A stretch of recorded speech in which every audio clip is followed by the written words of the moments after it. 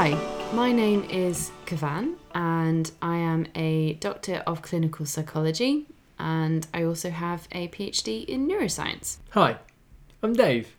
I'm an actor. But oh, look at you with those fancy words.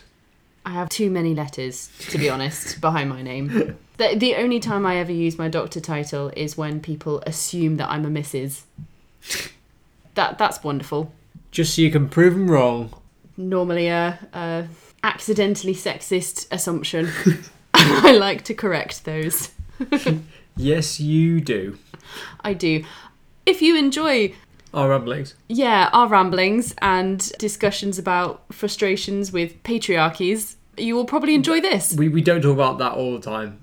I do. You do, I don't. That's true. So if you want a balance view on it, then come listen to the podcast. We also talk about films. Dave, why should people want to listen to a podcast where a psychologist and an actor talk about films and film characters? Because we look at it from two different sides.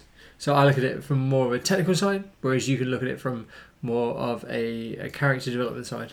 And we've been stuck in just our own company for long enough to think that our particular lenses are interesting and that other people would enjoy them. So please come and prove us right.